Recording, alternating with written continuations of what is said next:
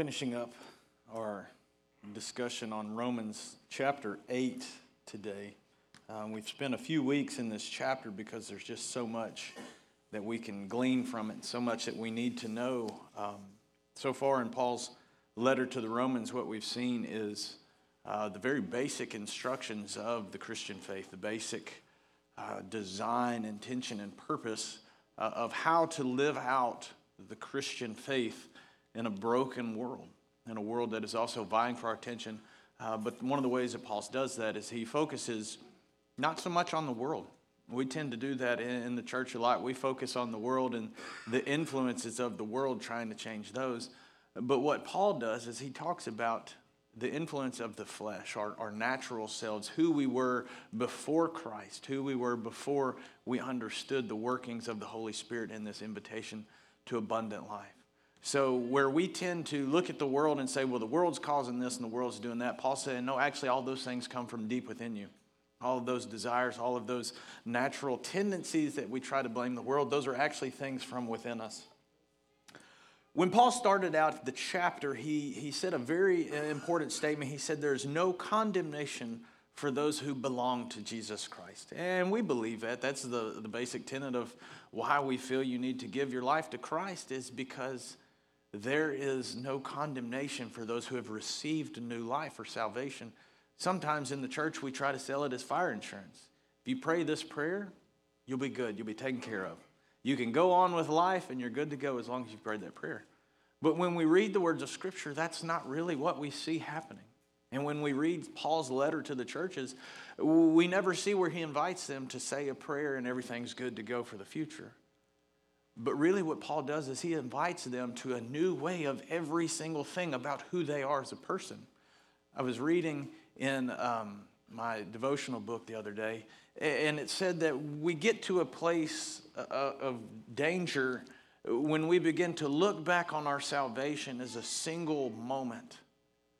When we begin to get nostalgic about the moment when our faith began, because the reality of it is it's a living faith. We don't wake up every morning and go, my faith begins today. We wake up every day with something new, but it's something that has always been there. And Paul said, or this devotional said, that when we look back to a single point and we base everything off that single point, we're not growing in our faith. We're becoming kind of stoic. And that's a dangerous place to be. But when Paul has been teaching us from this letter to the Roman church, he starts with the very deepest part of an individual. And he says that is where your faith is built. That is where your faith comes alive. And that is where your battles happen. It doesn't really matter what's happening in the world, because the battle is happening within you. And if we can't acknowledge that and we can't approach that, then we're not going to win out. And he talks about that fleshly spirit within us. And then he talks about the spirit of grace that we've been talking about. But he begins the chapter and he says, so now there is no condemnation for those who belong to Christ Jesus. Would you pray with me real quick before we go any further? Father God, I thank you for the letter that Paul wrote to the Roman church, that he acknowledged that within each one of them there was a struggle going on, a struggle between the old self and a natural fleshly self, and this newness that the Spirit invites. And God, we acknowledge that there's that struggle within our own selves, and that so many times we fail in that battle. But God, as we're going to learn today, we thank you for grace.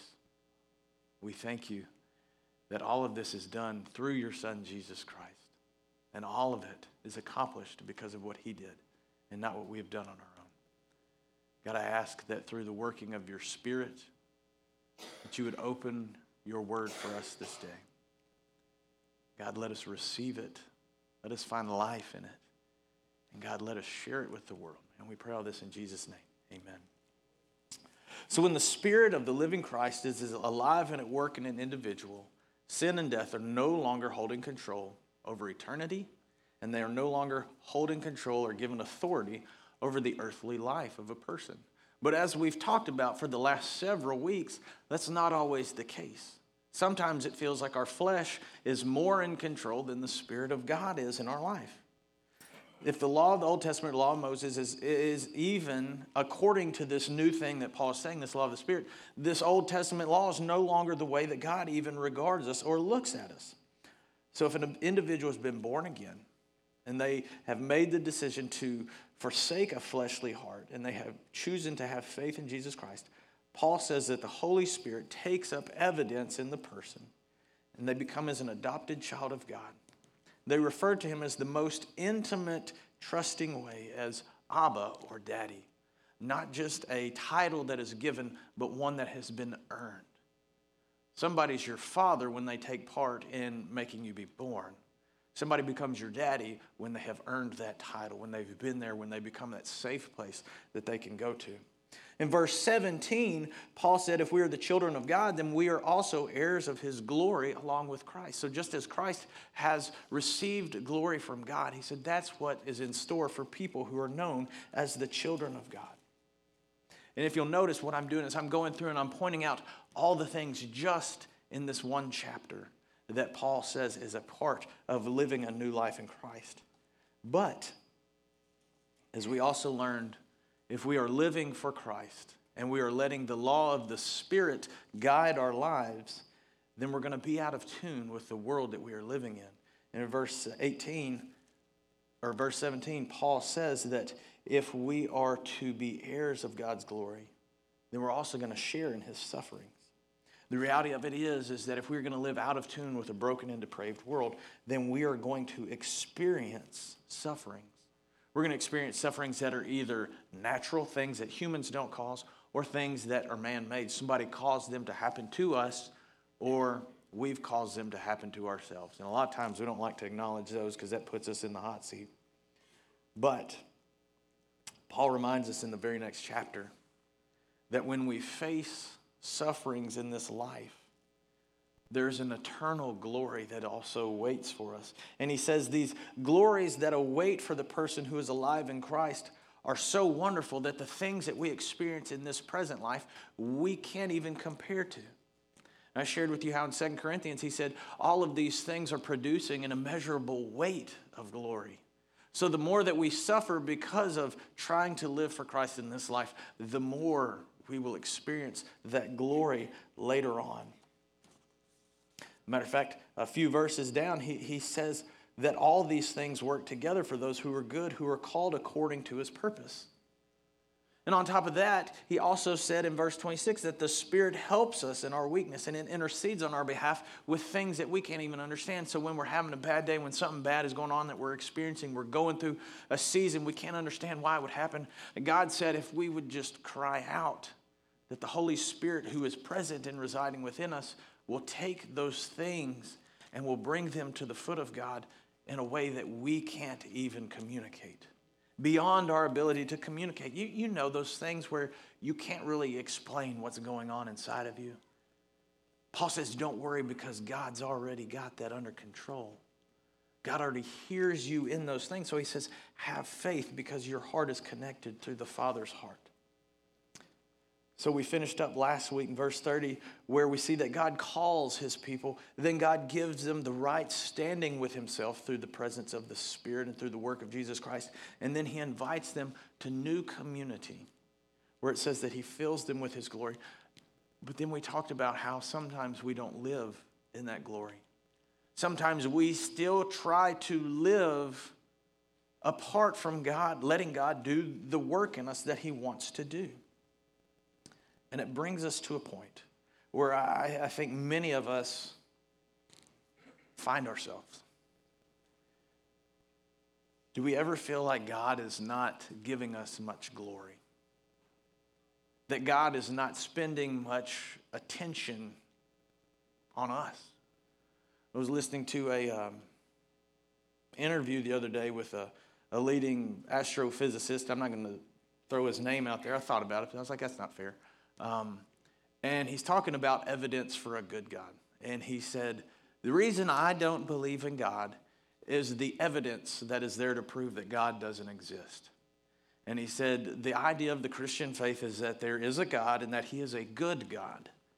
But if you look around and you see tsunamis and earthquakes and hurricanes and tornadoes and fires and all those things like that, that is evidence to say that there is either not a God in existence or he is not a good God to allow people to experience such things that they did not bring on themselves.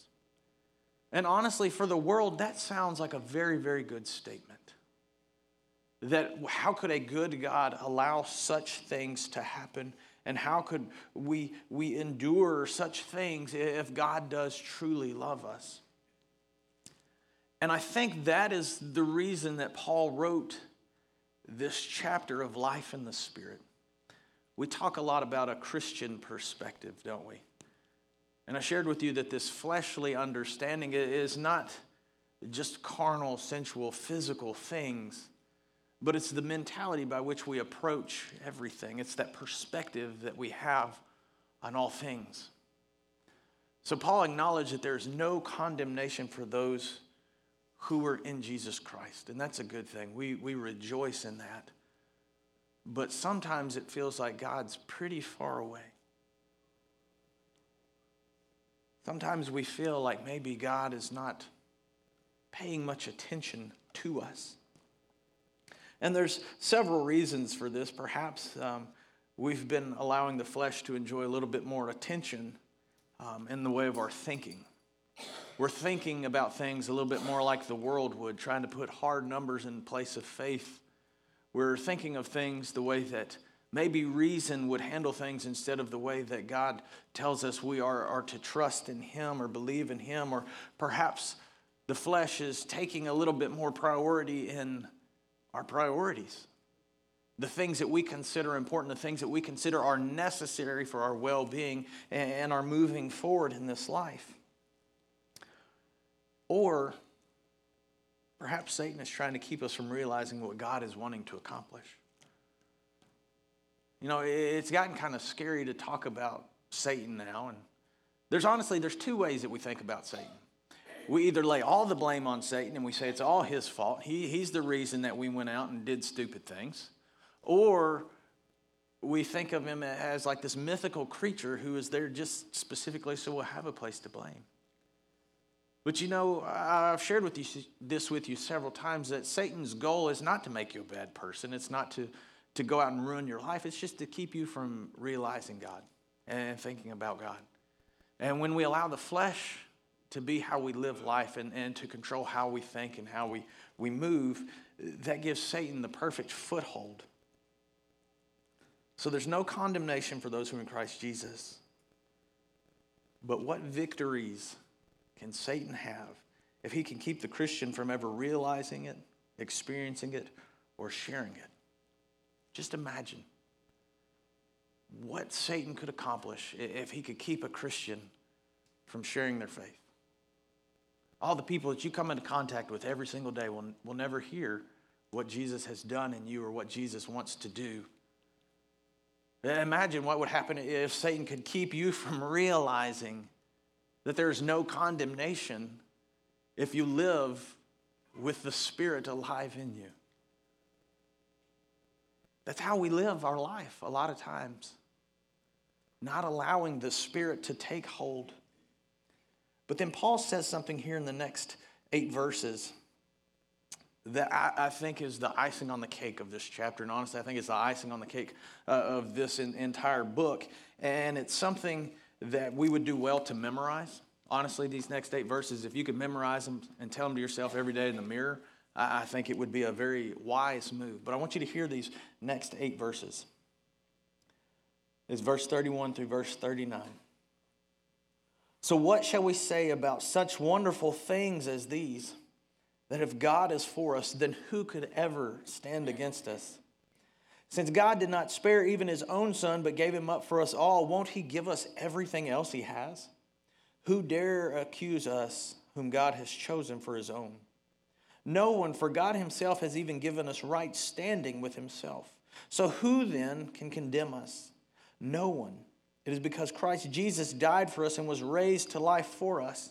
And He is the one sitting in place of honor at God's right hand, pleading and interceding on our behalf. Can anything ever separate us from Christ's love? Does it mean He no longer loves us if we have trouble or calamity? If we're persecuted, if we're hungry, if we're destitute, or we're in danger, or we're threatened with death? as the scriptures say, for your sake we are killed every day and we are being slaughtered like sheep. No, despite all of these things, there is overwhelming victory, and it is ours through Jesus Christ who loves us. And I am convinced that nothing can ever separate us from God's love. Neither death, nor life, nor angels, nor demons, nor our fears of today or our worries about tomorrow. Not even the powers of hell can separate us from God's love. There is no power in the sky above or below the earth. Indeed, there is nothing in all of creation that can separate us from the love of God that is revealed in Christ Jesus our Lord. We have no trouble living as Christians with the thought of there's no condemnation for those in Christ Jesus. It is the whole tenet of why we make a profession of faith. But we very rarely ever live as the church with the understanding that there's also no separation from those who Jesus Christ loves. And we allow Satan to have that foothold in our lives to change the way we think about God, the way we approach God, and the way that we live this life. So I think there is evidence of God's love. I think it's all over the place. You know, Paul said earlier on in the book that no person is without excuse because there's evidence of God all over creation. But I think there's evidence of God's love all over the place too. We just simply allow our flesh to keep us from experiencing it. You know, I see the evidence of God's love in y'all. A lot of times I do. I see the evidence of not God's love in y'all too sometimes, so don't get me wrong. But I'm sure you see that in me as well, and I think that's because we're just people. We're trying to figure this out. But when Paul was writing this letter, and this is important for us to understand, he wasn't writing it to be this magical, mystical thing put in a book and compiled and heralded as some important great text. Paul was writing a letter to people like you and like me. He was writing friends, and he wasn't writing about the worst things that we could experience in life when he rattled off that list there in the last couple of verses. But he was writing to things that they literally were experiencing on a daily basis. Authority and powers, rulers, famine, sickness, death, disappointment. He was writing to things that you and I are guaranteed to experience as we live in a broken world. But the whole thing that Paul was trying to get the reader to hear, and is trying to get you and I to hear, sorry I don't have a lot of funny points today. This is some serious stuff here. But the whole thing that Paul was trying to get us to understand is that there's community between an individual and the living God. That is what is to be experienced in a life of faith. It's not a new list of rules to live by. It's not a new group of people to impress or please. But it is community between a creation and the Creator. An unbridled community that exists even despite a broken world, even despite a depraved mindset. Paul says that Jesus Christ died to invite you to live again. He said, I will give you rest, but yet we turn it into work. He says, I will give you peace, but yet we allow Satan time and time again to make it a struggle. He says, I will give you joy, but yet we make it a job. So I want to tell you this morning as the church, that Jesus Christ died to give us life, to give us purpose, and to give us hope. Not just to exist, not just to look the part, but he invited us to experience God's blessing poured out on us in ways we could never imagine, a glimpse of what eternity is going to look like. So yeah, we're going to experience struggle. We're going to experience hard times in this life. It's guaranteed. But Paul said that is not what Christ came to give us. But Christ came to give us all the things that God had available. Today is Communion Sunday.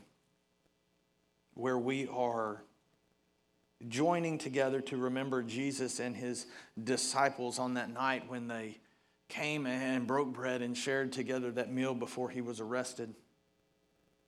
And I've shared with you several times about how Jesus saw his friends and where they were and what they were going to experience and who they were when he first found them and all that. But I think the point that we miss in communion a lot of times is that Jesus was establishing something new between God and people that sin had come to destroy, that Satan had come to cloud and to hide in hopes that God's people would never experience it. So when we come up here and we eat the bread and we drink the juice, yeah, it's symbolic. I mean, it's not, we're not in heaven and we're not joining together at God's banquet table. But imagine how awesome it would be if we lived like that. If we lived each day in God's presence, aware of God's presence. You know, I've learned my biggest problem in life is that I'm just dumb. I'm just not aware of stuff. And I do something stupid before I even thought about it. And I'm like, man, I wish I'd thought about that 2 seconds earlier. I wouldn't have done it. Whitney's like, yes, Matt, that's true. Yes, Matt, that's wise words. See, the reality of it is that's where Satan wants us to live. Looking back and going, man, if I'd have just been aware of it. So Paul wrote this letter to remind people that we are to live in the Spirit of God here and now. There's no condemnation, but there's also no separation. And if there's no separation, then why aren't you and I experience the fullness of Jesus Christ in our lives? Why aren't you and I having the same things happen in our lives that Paul did? Where we can sit in a jail cell and lose everything and say, I can do all things through Christ who gives me strength. Where we can say, I rejoice in these sufferings because I know that that's going to lead to a better thing in the future. I can rejoice in this going on because I know that God's glory is so much better than this. Why aren't we standing up in front of thousands of people talking about new life? Why aren't we sharing it with people on a daily basis? Every conversation not steeped in what God has done.